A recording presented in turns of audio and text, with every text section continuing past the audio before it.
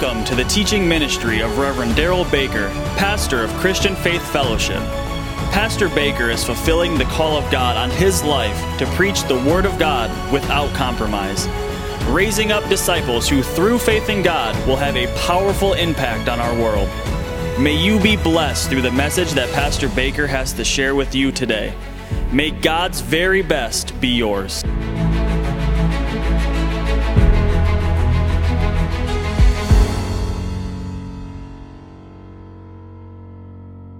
I want to go back to Matthew 28 for a moment. Matthew 28, we're talking about living the life of a disciple. Living the life of a disciple of Jesus. The whole purpose of why Jesus came was not, quote unquote, to just get you to heaven. If that was true, then in this statement in Matthew 28, that's what he would have said. Heaven's a given for the believer. Amen. Heaven's a given for the believer. Heaven's not something we got to wonder about or be concerned about, or will I get there or will I go? If you're a believer, born again, walking with Jesus, guess what? It's a given. You're going. I said you're going. You don't sound too excited about it, but you're going. So the understanding of what he tells us here clearly of some of the last words he spoke to his disciples is what you and I need to get a hold of to live out this life the way God intended. Matthew 28, Jesus raised from the dead, appears to his disciples here. And in verse 18, he came and spoke to them, saying, all authority has been given to me in heaven and on earth. 19, go therefore and do what? Make what? Make disciples of all nations, all people, all ethnic groups, baptizing them in the name of the Father and of the Son and of the Holy Spirit. One translation that I've read gives a more accurate rendering of that here. The baptizing means to be immersed in. It doesn't mean we don't baptize you in the name of Father, Son, and Holy Spirit. We do. But this phrase is actually referring to being immersed in the reality of. In the Greek language, being immersed in the reality of. What does God want for every person on the planet? To be immersed in the reality of the Father, the Son, and the Holy Spirit. If I'm immersed in the reality of the Father, Son, and Holy Spirit, guess what that means? I'm aware of Him. I'm aware of the Father. I'm aware of Jesus. I'm aware of the Holy Spirit. When I go to church, I get excited. When I open my Bible, I hear from heaven. The things of God excite me. They don't bore me. If you're bored, you're not walking in the reality of what you have as a believer. Verse 20, notice this, he goes on to say, teaching them to do what? Observe all things. Teaching them to observe all things that I've commanded you. And lo, I'm with you always, even to the end of the age. I'll be with you to help complete this work.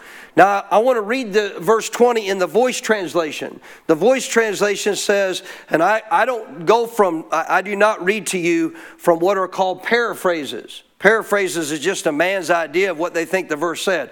A translation is actually going to the original language and doing what they can to interpret the best they can for us to understand it in our language. So the Voice is a translation. It's not a paraphrase. This is Matthew 28:20 in the Voice translation. It says, then disciple them. So after you've immersed them in the reality of God, disciple them. Watch this. Form them in the practices and postures that I've taught you. That's being a disciple. Form them in the practices and in the postures that I have taught you, and show them how to follow the commands that I have laid down for you. And I will be with you day after day to the end of the age. You and I, to become a disciple, are actually going to have to be what? Formed into the practices and postures of which Jesus taught us. Amen? Luke 14. Luke 14. So it's clear in Jesus' own words, the goal, once we receive Christ as our Savior, the goal is to do what? Become a disciple. Become a disciple. We've already given you very clearly from the Scriptures the 4 growth stages of a believer. We've covered quite a bit already. This is part 11 already in our series. It's one of my favorite things to teach on because it's what we should all aspire to be. Not every believer becomes a disciple. Sadly, many will not. The truth is, if you look at the heart of Jesus' own ministry, what was proven by His own ministry and life, and as it relates to ongoing revelation through the book of Acts and Scripture, the honest truth is probably somewhere in the neighborhood about 20 to 30% of the people that are born again actually become a disciple. That's really sad. Because being a disciple means I'm living the kind of life Jesus lived. The discipleship life is living a much higher form of life.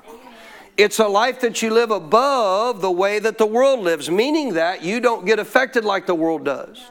Doesn't mean stuff doesn't come at you, but guess what it doesn't do? It doesn't overtake you. Amen. Jesus clearly said storms come to all, but the people who hear what he said and do it, guess what? When the storm is gone, they're going to still be standing there. But the ones that come and hear him, they come hear him, and the implication is they're born again, but they don't do what he says. They don't develop as a disciple. When the storms come, guess what's going to happen? Down they go again. I'm not going to mention anybody in relationship to the years past of people I've known over the years, but there are Christians, man, that they just keep going down again. And thankfully, some of them at least try to get back up, and they go down again. Storm comes again, and they go down again. Why? They just don't do what's necessary to become a disciple. If you become a disciple, storms don't take you out. You actually stand in the midst of the storm and tell the storm, ha, ha, ha, you can't do anything to me. You can't take me out, praise God. I'll still be standing when you're gone. Amen? Amen. So you got to understand this is the power of being a disciple. Now in Luke 14 we're going over characteristics of what Jesus said a disciple is.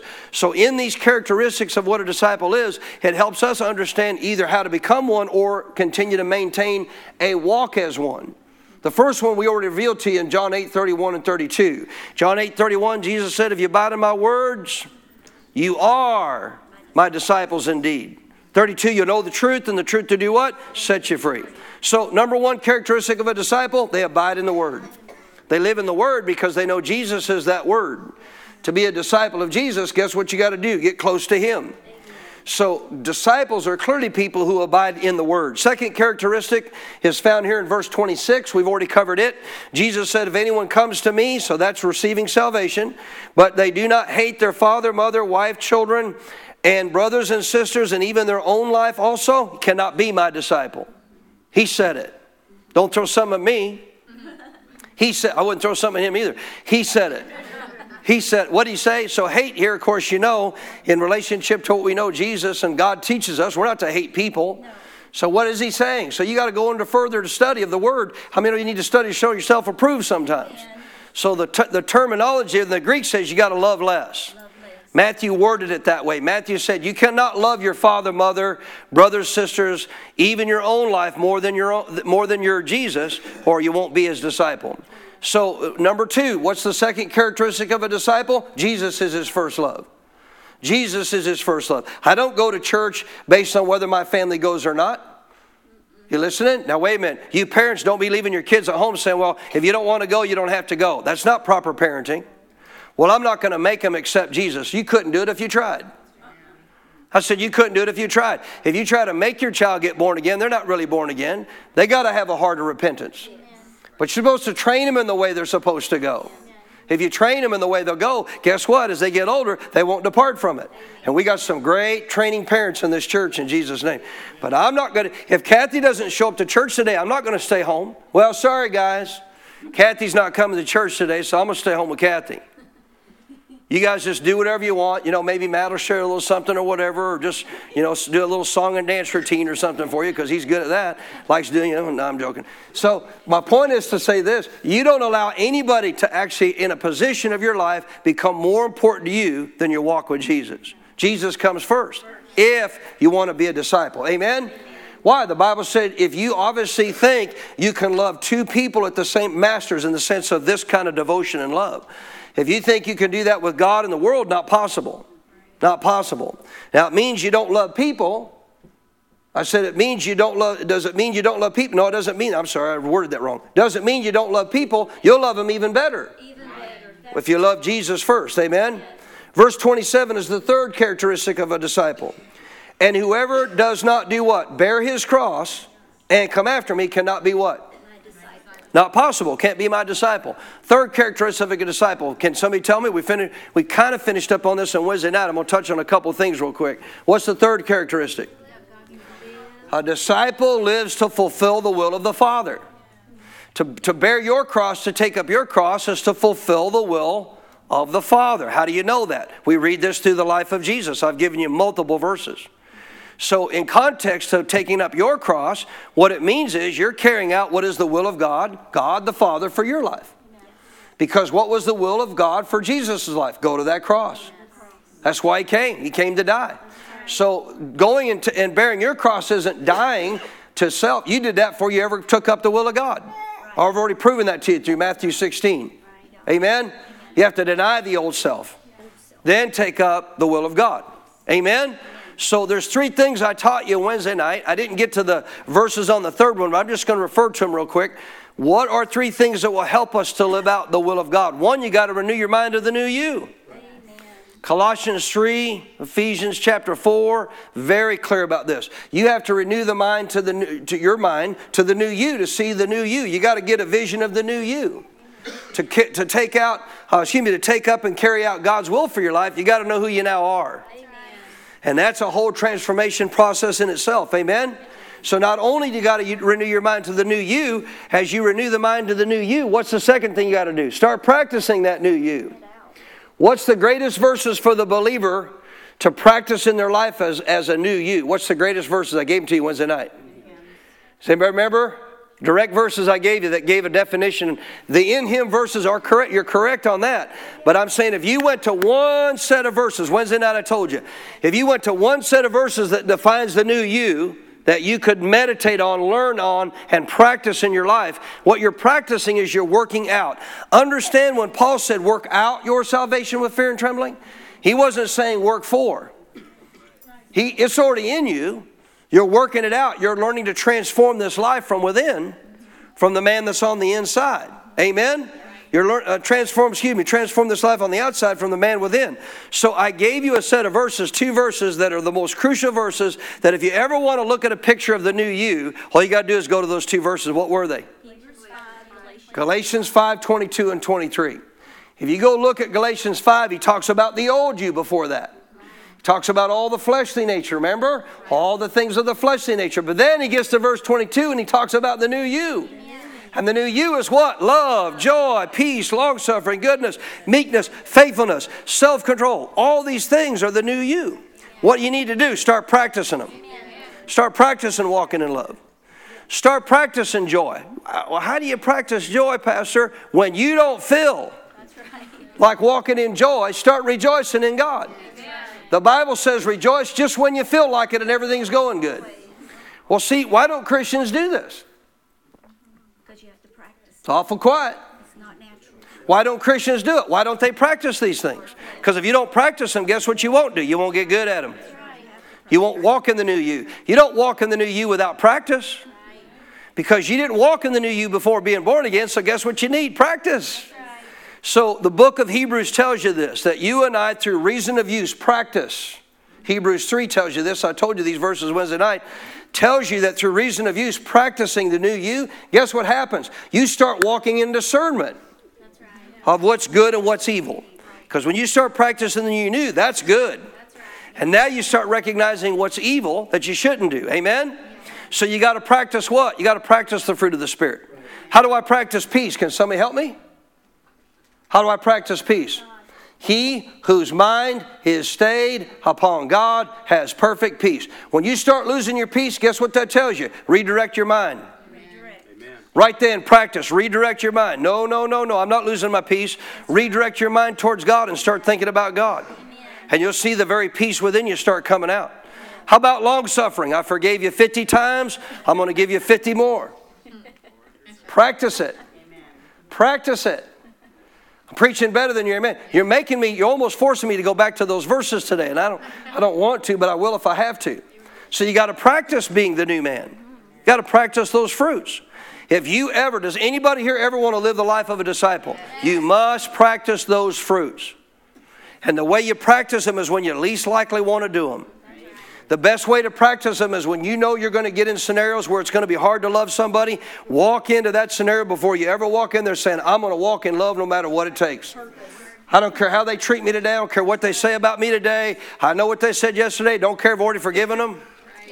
Not bringing it up today. I go back to work. They make fun of me, mock me, do whatever. I'm just going to walk in love. Say, God bless you, brother. Hallelujah. Isn't God good? Yeah. Thank you, Jesus. You know what they'll do? Well, if they don't want anything to do with God, they'll just walk away and call you a nut. Well, so did they say of Jesus. So did they say of his disciples. You know, it's amazing. Our guys talked about this in our meeting Friday night. You know, you think, no, all these guys love Jesus. They all followed him. You know why the majority followed Jesus? It wasn't because they loved him. He tells you in the Gospels, it wasn't because they loved him. Why did most of them follow him? He said, you follow me because of the miracles, the signs, because I feed you, I heal you. You don't follow me because you really love me. You do it because of what I've done for you. Well, that's still humans today. Most humans today aren't real devoted to God because they don't think God's done much for them. They haven't learned about the cross very well. That's right. He's done a lot for you. Amen. Shout amen, somebody. Amen. That's a shout. Amen. So you got to do what? Practice these things. You got to practice them. And then number 3, I'm just giving you 3 things to walk in the new man. 3 things to take up the new will of God for your life. What's the third thing? I actually just mentioned it. I didn't turn to the verses. Ephesians 1:18 through 22 there was the verses I referred to. What's the third thing you got to do? Pray and ask God to help you see the new man. Ask him to show you that new man. Father, show me this new man. Help me to have better understanding and revelation and insight of this new man. Ephesians 1:18 says, Father, open the eyes of my understanding that I might be enlightened. Why? Enlightened to what? That I would know the hope of your calling. This is about the new you. What's the hope of your calling, the new you calling? To walk in the very life that God has for you. Hope means an expectation of what God has for me to walk in. Open the eyes of my understanding that I would know the hope, the expectation of this new life you have for me to walk in. That I would know the riches of the glory of the inheritance of the saints. In other words, help me understand my inheritance. Help me to see the inheritance I already have of this new life. And that I would know the exceeding greatness of your power that works in the lives of those who believe. Show me that, Lord. So you got to pray and ask God to help you to see this new man. That's good. Can I get a better amen? So realize that's significant to walking in, taking up your cross, walking in the light of bearing your cross, or walking out what is the Father's will for your life. Could I get an amen on that? Yeah. So now we're going to move on to the next one. Verse 28. We're going to go into the 4th characteristic. The 4th characteristic of a disciple. You okay? Yes. Watch this. For which of you, intending to build a tower, does not sit down first and, underline it, count the cost. We'll come back to that in a minute. If you're going to build a tower, or build pretty much anything, don't you sit down first and count the cost, whether he has enough to finish it. Lest after he's laid the foundation and is not able to finish, all who would see him begin to do what? Mock him, saying, this man began to build, but he wasn't able to finish. God doesn't want you to just start out your walk with him. He wants you to be able to finish it. Right? A disciple will. A disciple will. Verse 31, or, so he adds another scenario. What king going to make war against another king? You're in a battle zone, folks. You're in a war zone, like it or not. That's why he gave you armor. You don't need armor if you're not in a war zone. Notice this. What king going to make war against another king does not do what? Sit down first and do what? Underline it. Consider. Underline the word consider. The 2 key phrases of what we're going to get to here in just a minute is count the cost and consider. Does he not consider whether he is what? That he is very clearly able with 10,000 to meet him who comes against him with 20,000, or else, while the other is still a great way off, he sends a delegation and asks conditions of peace. Now, he's not saying make sure everything's in your favor as a believer before you go forward on an adventure, because guess what? If you sit down and literally consider things in your life that would hinder you, as you're going to see in a minute with your walk with God, to not be able to walk in what he has for you, then you better realize I better watch facing any battles because I'm not ready for them. But if I consider who I am as a child of God, if I consider things in my life that could hurt me from walking in what God has for my life and keep those things out, I can face any battle knowing you ain't got a chance, man. Amen. This enemy's going down. Amen. Verse 33 is the next attribute, and the 4th one, 4th characteristic or attribute of a disciple. So, likewise, so that goes back to everything he just said. So likewise, notice, whoever of you, underline it, does not forsake all. Does not forsake all. All that he has cannot be what? My disciple. What's the 4th characteristic of a disciple? A disciple is willing to forsake anything to walk with Jesus. A disciple is willing to forsake anything to walk with Jesus. It doesn't mean you have to forsake everything, give up. It doesn't mean you got to sell your house, sell your car, sell all your clothes, give up everything you got. No, he's saying you got to be willing. You got to be willing to forsake all. Anything, all just means anything that he tells you to forsake to be what? His disciple. If you're not willing to forsake things in this life, I can already tell you, you won't be a disciple of Jesus. There's things in this life that people want so bad, they won't let go of them, and they don't realize they're hindering them in being a disciple of Jesus. There are people on Sunday mornings that want to hold on to their bed so bad that they're not willing to forsake some sleep in their bedtime to get up and go to God's house and learn how to be a disciple. I appreciate all your amens on that. You got out of bed, you should have shouted amen. Are you still here? There's people that won't give up jobs that God never called them to. I know people that take jobs that they can't serve God. They can't walk with God. They don't have time. Their job consumes their life. They're under the rule of Pharaoh. We want to go worship our God. Nope, you're my slaves. You do what I tell you to do. That's what Pharaoh told the children of Israel. Didn't he?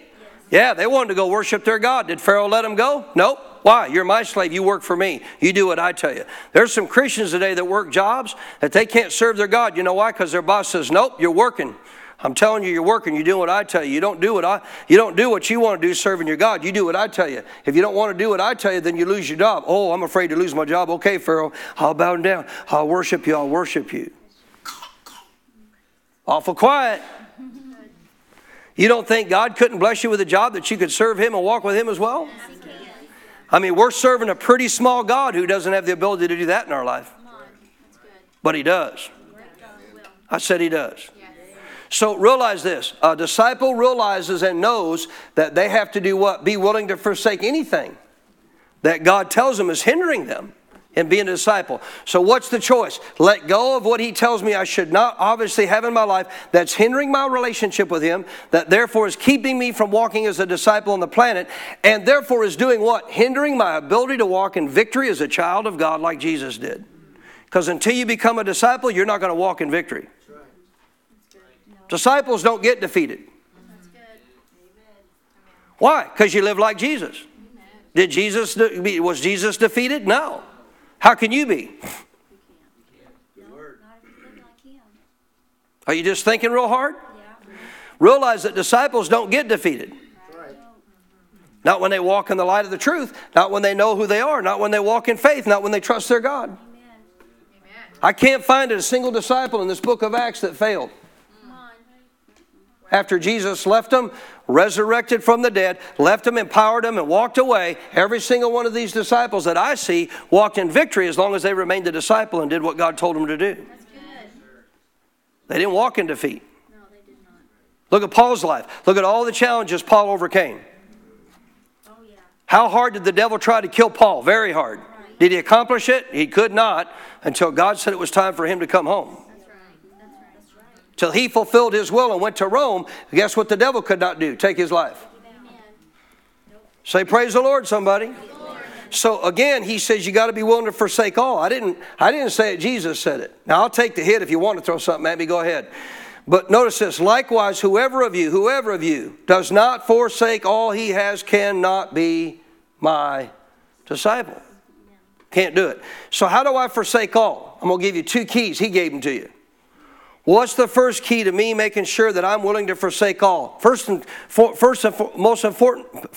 foremost important key is to do what? Back up there in the first part of the actual thing he started talking about, building the tower, which as I just told you was number one, which is what? Count the cost. You're not going to walk as a disciple if you don't do what? Count the cost. Count the cost of what it means to be a disciple.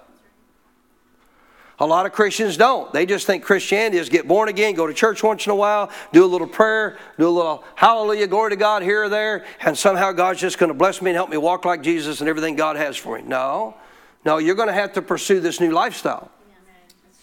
And thank God you can. I said, thank God you can. So you got to be willing to do what? Count the cost. Let's look at an example. What do you say? 1 Corinthians chapter 9. Paul wrote about it. Well, who better to learn from about counting the cost than the Apostle Paul? So when you look at being willing to forsake all, look at it as a race, because that's how Paul relates it to us. You look at it like a race. So you're going to start this race, you're going to run this race, but guess what the goal is? Remember what he said about counting the cost? You don't want to get partway through and not finish. If you don't count the cost, you may not make it to the end. How many want to make it all the way to the end as a disciple? So if you want to make it to the end, what do you got to do? Count the cost. Guess what an athlete does? They count the cost. I tried to find, I couldn't find like just a simple little short clip of an Olympic athlete of their day, what a day's like. But you're going to see in a minute, he's going to refer to what was Olympians in their day, that were people who trained and did these, Olympic type of games and stuff of their day in the context of the days of the Romans. 1 Corinthians chapter 9, verse 24. Do you not know that those who run in a race do what? They all run. Right? Many. If you look at everybody that's in a race, what are they doing? They're running. Correct? Yes, no, maybe. Well, some might be kind of wore out, kind of walking now, but you know what I'm saying. They're all in the race, right? They're all running. What? Notice this, but one receives the prize. What? One receives the prize. Notice what he said. Run in such a way that you may obtain it. Here's the cool part about walking with God as a disciple. We can all obtain the prize of the high calling in Christ Jesus. What's the prize of the high calling in Christ Jesus? Philippians chapter 3 tells us. What's that high calling in Christ Jesus? High calling is to live life of a disciple. We can all obtain it. But guess how you get there? You got to run in such a way that you can obtain it. Verse 25. Everyone therefore who does what? Who competes for the prize. They're in this race. They want to compete. Underline this. What are they? They're temperate. They're temperate in all things. I'm going to come back to that. Notice this. Now, they do it to obtain a perishable crown. And it was really perishable in their day. Yeah, that's right. It wasn't a trophy, Isn't it amazing today how we're teaching kids, man, here, y'all come play in this sport, everybody gets a trophy. That's not how it works. In relationship to, obviously, the things of the kingdom, if you all do what the Bible says, yeah, we can all obtain the prize. That's right. Aren't you glad? They obtain a perishable crown, but we are doing it for what? An imperishable crown. What was the perishable crown? It was just actually different types of plants they put together of a wreath that they gave them that, within a matter of weeks or, a handful of days is just going to wither away. But guess what they're doing? Man, they're working really hard to get that crown that's going to wither away. 26, therefore I run thus, Paul said. So he's a great example to us. I'm in a race. I run thus. How do I do it? Not with uncertainty. You know what a lot of Christians do? They're trying to run this race and they run it with uncertainty. I'll explain why. Thus I fight not as one who what? Beats the air. And a lot of Christians do that as well. If you're beating the air, let me help you. You're losing. You didn't hear that. If you're beating the air, you're losing. You're not hitting your target. Right? Go into a ring with another boxer, and as he stands there and looks at you, don't ever hit him. Just hit the air around him. Let me help you. You're going to wind up on the mat really quick. Because he ain't going to beat the air. He's going to beat your head in the ground. Right? If you're just beating the air, let me help you. You're losing. He said, I don't fight as one who beats the air. 27, notice this. But I do what? I discipline my body. Oh man, there's that horrible word. Discipline. Guess what a disciple is? Disciplined.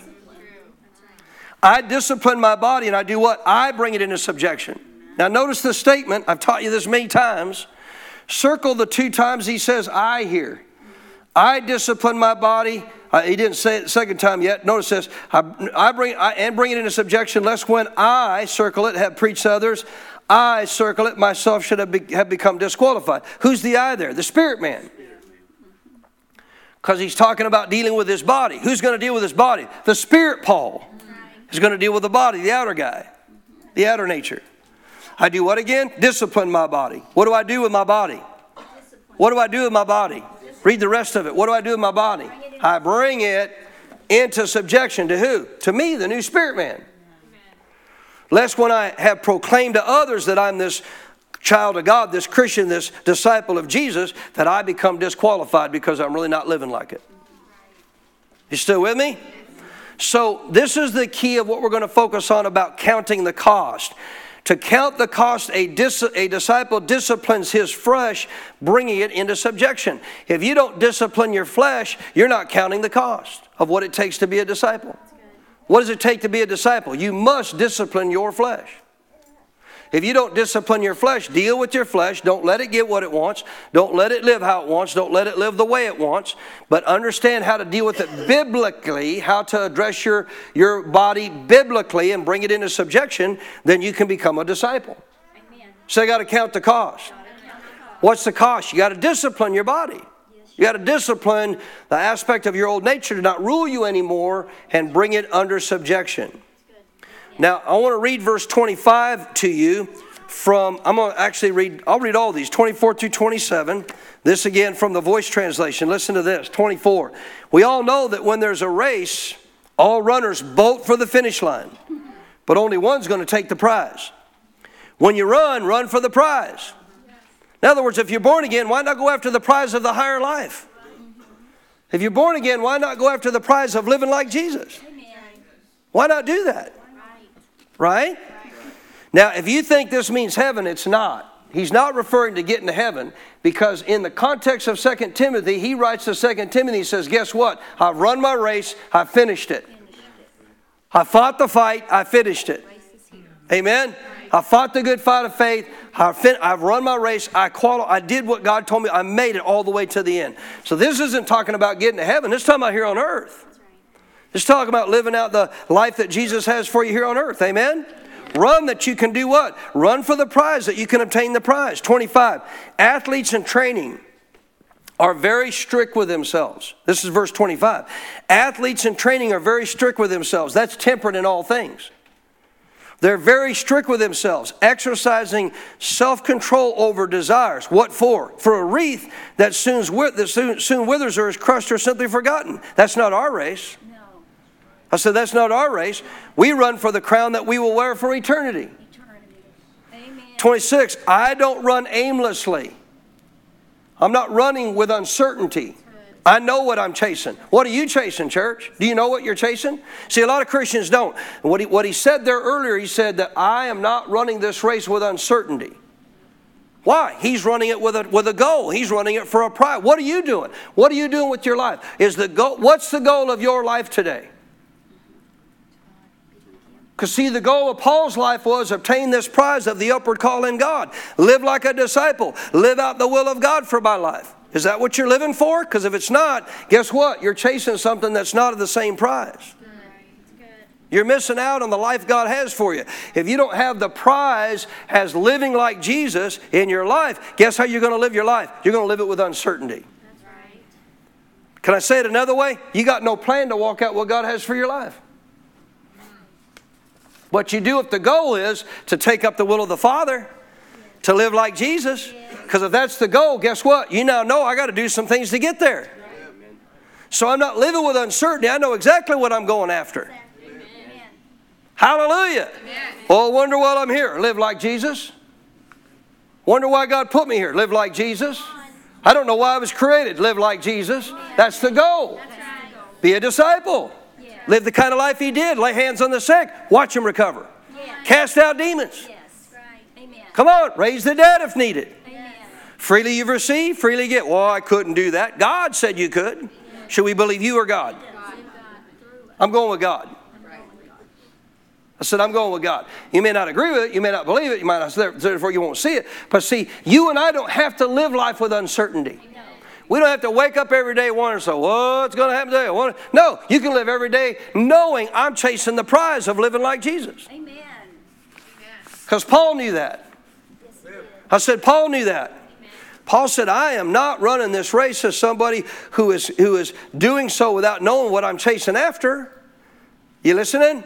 I don't run with uncertainty. No, I know exactly what I'm chasing after. My question again to you today, child of God, do you know what you're after? What are you after?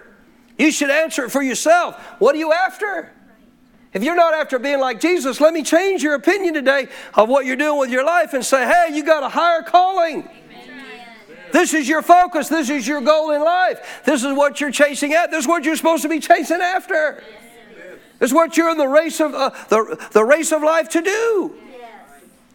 That ought to excite you. Yes. Oh, I got a reason to get up tomorrow, Jesus, because I am chasing after the life you gave me to live. I'm going to live that life. But you're not if you're not going to do what? Count the cost. Because even an athlete in a race knows if I want to obtain that wreath, it's going to cost me. It's going to cost me other things that I would normally want to do in the natural. I'm not going to be able to watch TV as much as I may want to. I'm not going to be able to be on social media all the time. I'm not going to be able to hang out with all my buddies and friends. I'm going to have to be in the gym training day in and day out. Life of an actual Olympic athlete varies a little bit, but basically for the most part, most of them start at 6 because they know they got to get rest as well. Your body has to recover from all the training. They'll get up at 6, usually by 7 o'clock, they've already eaten breakfast, already started on their way to their first training session. Most of them, depending on what they do, train anywhere from 2 to 4 hours at the very beginning of the morning. At lunchtime, they break for lunch, 30 minutes for lunch. And of course their diet is very clear. Their diet's not junk stuff. Their diet is fueling their body for what it needs. You listening? Most of them after their lunch, believe it or not, take a power nap. Well, that's being kind of lazy. Nope. They've worked their body for 3 or 4 hours, and without recovery, you won't give your body an opportunity to continue to develop and grow. God's not saying you don't need times of rest. But most of them take an afternoon after lunch 20-minute power nap. Then they're back up to train for 2 to 3 more hours. Most of them don't get home till about 6 or 6:30, have dinner with their family at 7, and then from there to the rest of the evening till about 9, 9:30, have family time, and then they go back to bed and get up and do it all again the next day. I'm not talking about you doing that because unless you're going for the Olympics, you don't need to do that. Amen. What I'm saying is if they'll do that, if they'll be that disciplined to try to obtain a gold medal that's perishing with this earth, how much more? Should we not wake up every day and say, I got to go today. I'm not living my life with uncertainty. I know exactly what I'm chasing. What are you chasing? If you didn't know before today, now you ought to know. Amen. I'm chasing to live like my Jesus. I'm chasing after my Jesus, live the life my Jesus lived. Hallelujah. Amen. Can I get a better amen? Amen? So again, he goes on to say here very clearly, I don't run aimlessly, verse 26. This is powerful. I don't let my eyes drift off the finish line. Woo! That's in verse 26 when he talks about going for the finish line. I run thus not with uncertainty. Well, if you're not running with uncertainty, what's your focus on? The finish line. Yeah. What's your focus on? The finish line. What's the finish line? Walking like Jesus. That's right. Living like Jesus. Amen. Amen. I said amen. Amen. When I box, I don't throw punches in the air. Now, you remember he talked about there about going to war and knowing that we're prepared for it. This is a form of what we're now not only counting the cost, but now we're considering our lifestyle as it relates to how we're living our life. Are we prepared for these battles? Again, it says here clearly, when I box, I don't throw punches in the air. So what does that mean? He doesn't throw punches in the air. What fight do you fight? What fight do you fight? You fight only one fight, the fight of faith. If you know how to fight the fight of faith, then guess what you need to know? I need to know how to develop my faith. I know how to use my faith. If I learn how to develop and use my faith, guess what I'm not going to do? I'm not going to beat it. I'm not going to fight as one who beats the air. My faith's going to get released. It's going to go right to its target. It's going to do exactly what God said it's going to do. It's going to remove the mountain. It's going to curse the tree and command it to die. Come on. It's going to move darkness from off of my family and out of my life. And it's going to press me on to victory. You know why a lot of Christians are actually walking through this life punching the air? They don't know about the fight of faith. To fight the fight of faith means I got to keep my faith strong. I got to know how it works. I got to know how God's faith operates according to spiritual law, spiritual principle. And when I do, now I can live a life like Paul stated at the end of his life. He said, I fought the good fight. What's the good fight? Fight of faith. I never quit on my God. I never gave up on him. He brought me through every situation, man. Come on, are you kidding me? Shipwrecked, stoned, beaten with rods, beaten with a cat of nine tails, left out in the ocean overnight, stoned and left for dead. None of it stopped me. Why? I knew how to fight. I knew how to use my faith to get through it all. Can people, well, I wouldn't want to be stoned, left for dead. Listen, Paul knew how, based on his company around him, what to do in relationship to stay around the right people. Paul knew how to keep himself surrounded with the right people. And when they stoned him, left him for dead, the disciples prayed over him. Guess what happened? He rose back up. Right. Guess what the stones didn't do? Stop his plan that God had for his life. Amen. And imagine the faces of those when he walked back into that city that had stoned him or left for dead. Right. I'd been running the opposite way. I've been saying, get away from this guy. You don't want to mess with him. Verse 27, I discipline my body. I make it my slave. Come on, guys, that went through our series on the total man. What's your body supposed to be? The slave. Your body's not to determine what you're supposed to do. Well, I'm tired. Deal with your tiredness. Speak to yourself. David learned to. You sit with me? I discipline my body. I make it my slave. Now, if you're only getting 3-4 hours of sleep, you're going to be tired. If you're not going to adjust your life to do what you need to be able to properly provide for your body what it needs, you're going to be tired. That's just a fact. You can't push your body beyond its natural limits. The Bible tells you that's not wise. Getting really quiet now. You see, I woke up one day behind the wheel of a rock truck going up Bridgeport Hill to go get a load. I've been doing it for 2 years of my life. I've been working these 65 to 80 hour weeks, 65 to 80 hours a week, this job for over 2 years of my life. And still rodeoing and still going to church and doing all these other things. But driving up the hill that day, I was so tired, no sleep, maybe 2, 3, 4 hours a night. I fell asleep behind the wheel. Now, I'm going to get loaded. I'm going up a hill that's in Bridgeport, a little hill where you make a curve and you go around to where our crusher was. As I'm going up that hill, I fall asleep. There's a loaded truck coming down the hill, 60 miles an hour. And I fell asleep.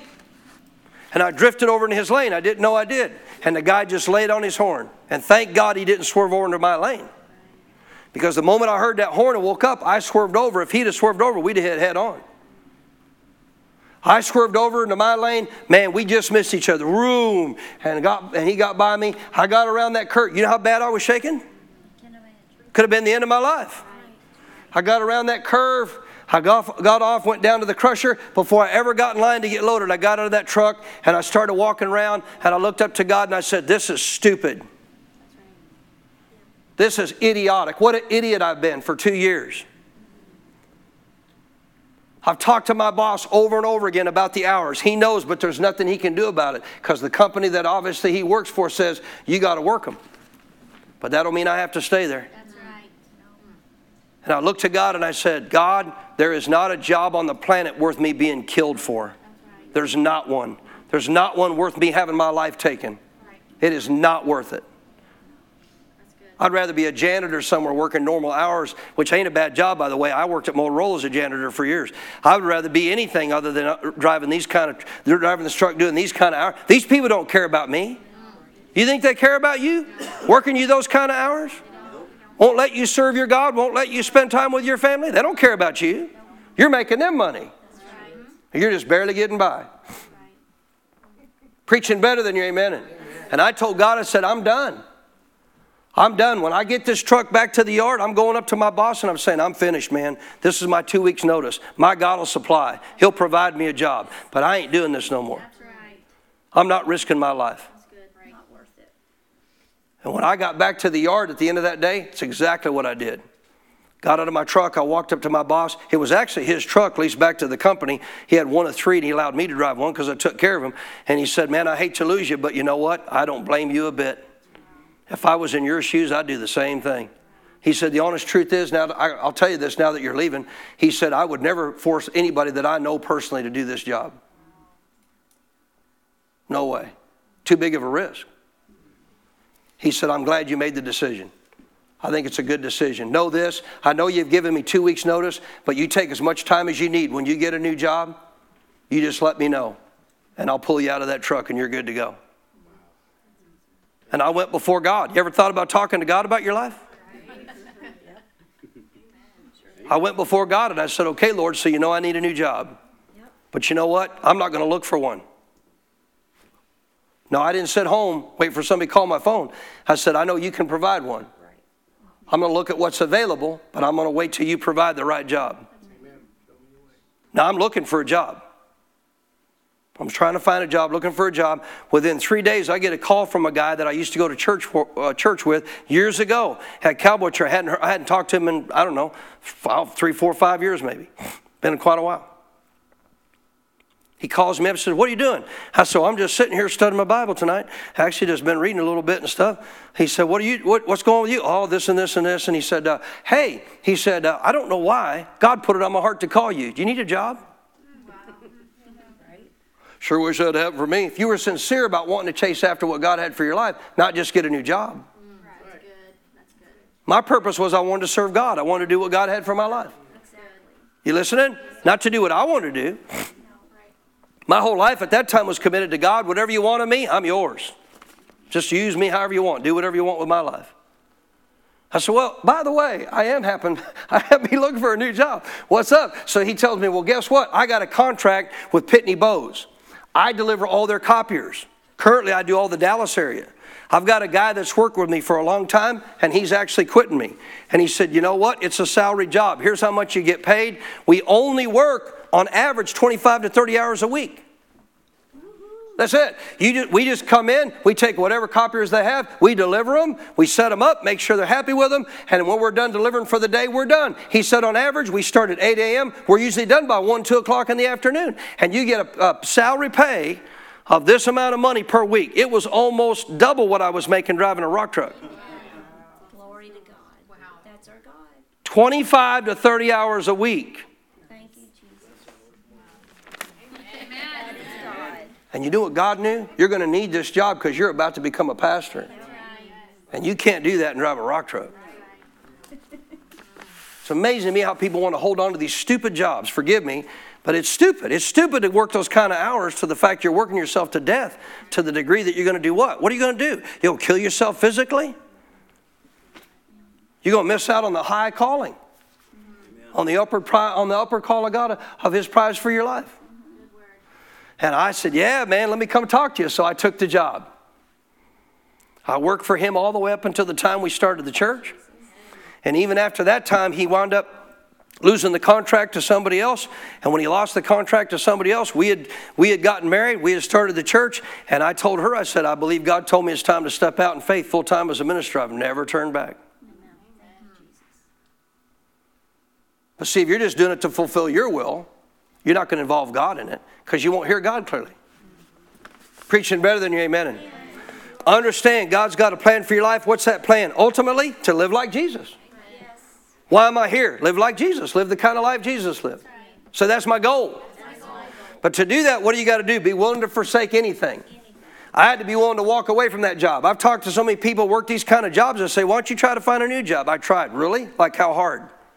Like called 1 or 2 people maybe, which is usually what it amounts to. Have you even prayed? Have you even talked to God? You know, God of the universe who knows everybody? You ever having to talk to Him? Ask Him? Well, no. Well, how you expect to get the job God wants you to have? You're not even asking Him for help. He's a gentleman. He won't step in. "Well, I'm just waiting for God to provide me a job." Have you talked to Him about it? No. Well, He ain't going to do it then.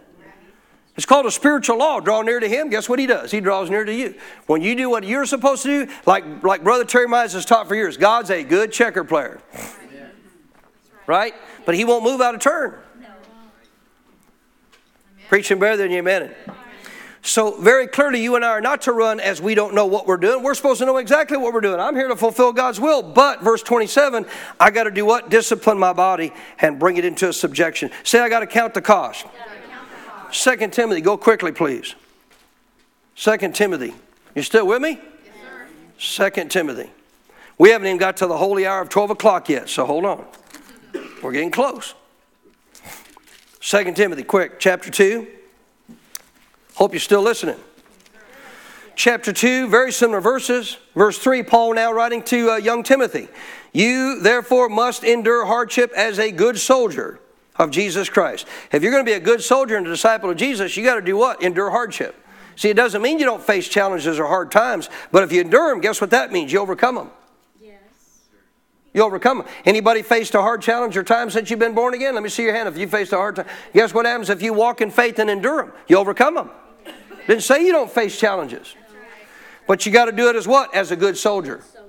Okay, let's find out what a good soldier does. Verse 4, no one engaged in warfare entangles himself with the affairs of this life, that he may please him who enlisted him as a soldier. The only reason if you're not living out a victorious life of enduring the hardships of life is because you're still too engaged with the affairs of this life. Engaged means entangled with. You can't continue to entangle yourself with all the things of the world and feed on all the things of the world and become a disciple of Jesus and be victorious in life. The world's going to teach you the direct opposite of what Jesus is going to teach you. That's right. Any good amens on that? Amen. Verse 5, if anyone competes in athletics, he is not crowned unless he does what? Competes according to the rules. There are spiritual laws. There are laws of faith. There are laws in which things work that God set up for your benefit. That's right. But you got to learn them as a disciple. Learn how to walk in those very truths that he's given you as a disciple. Verse 6, the hardworking farmer must be first to partake of the crops. Who? Hardworking. Got to put some effort in. That's right. 7, consider what I say. Do what? Consider what I just told you, and may the Lord do what? Give you understanding in all things. So what he just told you was, you're in a battle zone. You're in a war zone. If you don't develop as a disciple, you're not going to have your armor on. And if you don't have your armor on, guess what you're not ready for? If you don't have your armor on, you're not considering what's going to happen down the road when Satan attacks. 2 things I told you there you got to do to forsake all. 1, you got to do what? Count the cost. So we just talked about that. Now what are we talking about? You got to consider what's going on in your lifestyle to find out, am I having things in my life that's keeping me from becoming a better disciple, realizing who I am, taking up my armor, and walking in faith. If I've got things that's hindering my ability to walk in what Jesus created for me to live as a child of God, if I consider what's going on in my life today, consider what's consuming my time, you got to know this. You got to know that if I have no time for God, if I have no time to develop my relationship with God, if I have no time for any of the things of God, how am I going to become a disciple of God? You got to consider what's going on in your life and say, do I want to be a disciple more than I want to watch television? I decided I want to be a disciple of Jesus in the worst way. When I was driving a rock truck, guess what I came home every day and did? I watched actual teachings, biblical teachings. I didn't watch regular TV. Guess what I fed on every single day in that rock truck? Teachings, the Word of God, Brother Hagin, Brother Summerall, on and on and on. So guess what you got to do? If you're going to do what Jesus said to become a disciple, be willing to forsake all, well, that means you got to consider what's going on in your life now. Consider what's going on in your life now and ask yourself this question. Is this robbing me from developing my faith? Because what's the fight? It's a fight of faith. Is what I'm allowing in my life hindering me from walking in faith? Faith comes by hearing by the... So what am I listening to? If I'm listening to things that are not based on the Word more than I am the Word, how am I going to have the faith to fight the fight? You're not. I got to consider what I'm listening to and say, is it worth it to allow this to take all my time to listen to it? And I don't have time for anything of the Word of God to be hearing the Word of God in relationship to teachings and or going to church, etc. Well, if you don't consider that, guess what you're going to do? You're going to keep doing what you've always done. And your faith's going to remain weak and you're not going to be able to do what? Walk in the victory. That's right. You got to consider what's hindering your walk with God. If there's anything hindering your walk with God, spending time with Him, you got to consider that and say, is it worth it? Is it worth it? Is it worth it for me to have all these other activities in my life and say I have no time for God? Well, if you think it's worth it, realize that don't get upset when you're not walking as a disciple, that you can't walk in victory as a child of God because you don't know what to do. God gave you the ability to know what to do. So He's telling us here, consider what I'm telling you and let the Lord give you understanding. What's He telling you? A hard-working farmer considers what he's got to do to get that crop in. And he doesn't let stuff hinder him from doing that. Therefore, he gets to partake of the fruit when it comes. Right? An athlete, to be able to get to the prize, knows I got to consider things that would keep me from getting to the place I need to be to compete at that level and get those things out of my life if I want to obtain the prize. A soldier, I've been given the ability to win any battle through Jesus Christ. You know why most Christians don't? You know why most Christians don't win the battle? Because they don't take the time to keep their faith strong and to learn what they have as a child of God with the armor of God and know how to walk in victory as a child of God. They're too busy doing other things. Well, you're not going to obviously forsake those other things by not considering them. Guess how you're going to forsake what obviously could hinder your walk with God? I got to consider What's going on in my life? Is it hindering me from being the disciple Jesus wants me to be? Amen. Hebrews 12. I'll close here. Hebrews 12. Count the cost. Realize, in other words, all he's saying by count the cost is realize if you want to. Anybody here really want to live the life Jesus lived? Yes. Then you got to wake up to the reality. You know what? It's going to cost me some things. If you don't figure that out up front, then you'll never even make it down the pathway to start becoming a disciple. You got to count the cost. You got to be willing to count the cost. I got to be willing to give up anything God says that obviously is hindering me from being a disciple if I want to be a disciple. To take up God's will for my life. For me to become a pastor, guess what I had to give up? Bull riding. I didn't want to at the time. But I later said, God, I'm not going to hold on to anything better than you. I want to give up anything you want me to give up. And when he said get rid of it, I got rid of it. Got it out of my life. Why? It's not what his plan was for me. A lot of people have plans that might even be good plans, but what if it's not God's plan? Hebrews 12. Still with me? Two more verses and we're done for this morning. Hebrews 12:1. Therefore, we also, since we are surrounded by so great a cloud of witnesses. Who are these cloud of witnesses here? Everybody in Hebrews chapter 11. All of Hebrews 11, Hall of Faith. Listen to all, go read it later. All these faith stories. All these massive faith stories. How about Rahab, the harlot? What a faith story. She knew God was who he really said he was. She didn't know until the children of Israel showed up. She'd have probably served him a long time ago. But she didn't know that. Then she finds out, wow, this God of the Israelites, he is the God of gods. That's right. He's for real, man. And they come in to the city to spy out the city. She takes the two spies and said, listen, I want to protect you. I want to watch over you. I want to keep you safe from the rulers here. I want to make sure you're not taken advantage of. Here, come hide in my place. So they came looking for him. And she hid him. And you know what she asked in return? Would you please have your God remember me when you come and take the city? You know what she did? She wound up living with him for the rest of her life. You know who was one of her descendants? I can't ever remember if she was a grandmother or great-grandmother. I think she was the grandmother of King David. Tell me we don't have a cool God. It don't matter your past. Doesn't matter. You commit to serve God and walk with God. Look what God can use your life to do. This hall of faith is incredible. Noah, build an ark. Do what? Build an ark. Well, I got to build faith for it. No, you just got to do what I told you. That's right. Obey. Just do what I told you. Go build an ark. What for? Rain's coming. What's coming? Rain, lots of it. A flood. What's a flood? Never seen one. It's coming. Do I need to know? Nope. What do I need to know? Build an ark. He built an ark. We're surrounded in Hebrews 11 by all these great what? Cloud of witnesses. So what should we do? Same of what they had to do. Let us lay aside what? Every weight. And the sin which so easily ensnares us, so we can do what, church? Run with endurance. The race that is set before us. What's the race? Be like Jesus. Be a disciple. Live like him. You do so, verse 2, by keeping your focus on him. Looking unto Jesus, your example. The author and the finisher of our faith, who for the joy that was set before him, endured the cross, despising the shame, but he sat down at the right hand of the throne of God, meaning what? Victorious. Yes. And so can you be. What you got to do? Lay aside every weight. Guess what Noah did? He laid aside every weight. Noah, you're not going to go in town anymore and go down and play with all the other older folks around there, you know, play cards and all this stuff. No, I need you to build an ark. You're going to build an ark. Huh? You're going to build an ark. Okay. All right. I give up all that to do what? Go build an ark. How about Abram? Yes. You listening? Abram's living in a nice home with a bunch of his family around him. Right. You know what God says? Come on. You're leaving. What? Your home. Tent. Huh? Yeah, you're leaving your home. Guess what else you're leaving? What? Your family. Oh, I can't live where my family's at? I thought I'm supposed to live where my family's at. No, you're supposed to live where God wants you. Preaching better again than your amen. No, come on, I want you to come with me. Where are we going? Oh, man, we're going to Hawaii. We're going to set you up on... No. Where are we going? We're going to a desert. Excuse me? Desert. Heat. Snakes. Lizards. All kinds of different, animals you haven't seen yet before probably. What are we going to live in? A tent. A what? A tent. Not a house. No, you're going to live in a tent.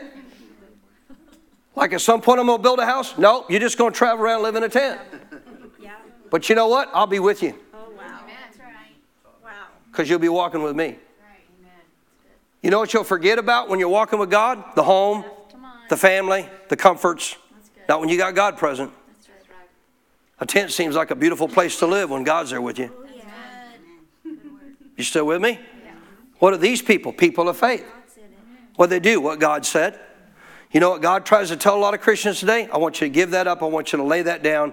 I know you're interested in all this stuff and you do all this stuff, but it's hindering you from doing what I want you to do for me. Imagine people with talents, gifts, and abilities they use in the world all the time. They won't use them for God. I digress because I'll get into meddling too much and then I'll get people not liking what I'm saying today. But I'm here to tell you that God gave you gifts and abilities. It doesn't mean you can't use them elsewhere, but I'll tell you where He primarily gave you those gifts and abilities to be used in the house of God. Amen. The things of God. Are you listening? You know how many great, truly gifted, anointed, in the sense of having anointing in them, singers that are singing in bars today? And they're born again. They're sincerely, I'm born again. Praise the Lord, I know I'm born again. But they're not Christians, not Christ followers. Why? Christ didn't go sing in bars. I can't find a verse where Jesus went out and hung a bar. Let me sing for you all tonight. Praise the Lord. Come on. Well, He went where sinners were because they wanted to hear Him. They wanted to hear what He had to say. Like a better amen. You can get mad at me if you want. I'm just telling you, God gave you abilities that He wants you to use for the kingdom. That's right. For the glory of the kingdom. I'm not saying you can't use them elsewhere in the context if you're in the will of God, using them for the purpose of what they were intended. If they're being used for the purpose intended to obviously help you to walk in what God has for your life, taking up the Father's will, then praise the Lord. I'm not saying you can't use it anywhere else other than just the kingdom, but I'm just saying think about how many of those gifts are not being used. And I'm not referring to any individual, whether you like it or not. I'm not. I'm just telling you the truth. Like a better amen. Think about people who have no time to serve and do things in the house of God except once in a while they'll show up, and yet they got all kinds of time to do other things out in the world. They're not going to fulfill what Jesus has for their life, and sadly they're going to live far below their privileges. I want to live walking out the life of a disciple to know that no matter what I face, just like Jesus, it ain't overtaking me. I'm walking in victory as a child of God. I like a better amen than that. And you can do so. I said you can do so. We all individually have to come before God in this context of what He's saying. I'm going to finish with this. And we got to say, is this a weight? Lay aside every weight. He didn't say lay aside everything you're doing. Did He? Nope. He said lay aside every what? You want to know what the terminology here is? It's to, again, a runner of Olympian category in their day. And you know what they did before they actually raced? I mean, they stripped off everything. Pretty much. They left why? They thought anything they had on them would encumber them from running as fast as they could run. That's the terminology here. So anything that would weigh me down from running my race in the way that God wants me to run it, I'm laying it down. You listening? If it's a weight to my relationship with God, if it's a weight to my faith in God, if it's a weight weighing me down from fulfilling what God has for my life, how long are you going to hold on to the weight? I'm preaching to some of you better than you realize it. How long are you going to hold on to the weight? And I'm not thinking about anybody. I'm just telling you about the Holy Spirit. How long are you going to hold on to the weight and miss out on what God has for your life? It took me almost getting killed in a rock truck to finally say, enough's enough. I'm done. I'm not giving my life for some rock company that don't care about me. It's not worth it. I want to walk with Jesus. Amen. You listening? I want to fulfill Jesus' call on my life of what He has. I didn't know I was called to be a pastor at the time. I wasn't pastoring. So verse 12, you got to lay aside what? Every weight. So everybody say every weight. A weight is what? Anything that's keeping you from developing your faith or obviously reaching the goal of being a disciple. So you think about all that it takes to become a disciple and to walk by faith, and anything that's weighing you down from doing that, you got to make the decision at some point, do I want to hold on to that weight or do I want to lay it down? So I can now walk in the very faith God has for me, the life God has for me, the victory God has for me, the plan God has for me. Come on, somebody. And the sin that so easily ensnares you. So that's referring to you and I no longer continuing to do things that we know willfully we should not do. It doesn't mean believers still don't miss the mark sometimes. It means don't hold on to stuff that you can let go of. I like what our pastor says about sin. You ready? God knows if it has you or you have it. If I have it, I can let go and walk away anytime. If it's got me, that's called a stronghold. God knows it. And if you continue to do what you need to do to find out about the truth of God's Word about how to deal with it, guess what He can do? Break that stronghold from off your life. You listening? But if I'm just doing things that are sinful in practice that I know I can walk away from and I shouldn't hold on to anymore, guess what He's telling you? You got a choice. Are you going to lay that aside? Because if you lay that aside, now you can do what? Run the race. It's time to run the race, folks. And if you're living as a disciple, you have no concerns about what's coming down on planet Earth in the last days. Because you're going to live like Jesus. You're going to be victorious just like Jesus. Praise the Lord.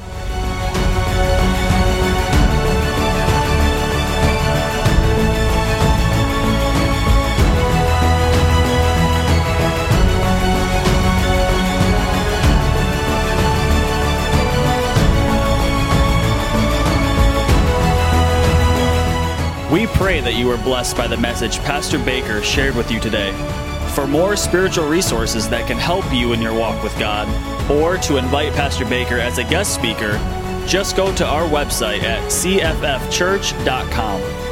You will find additional teachings by video, audio, and printed resources that will be a blessing to you. May God's very best be yours.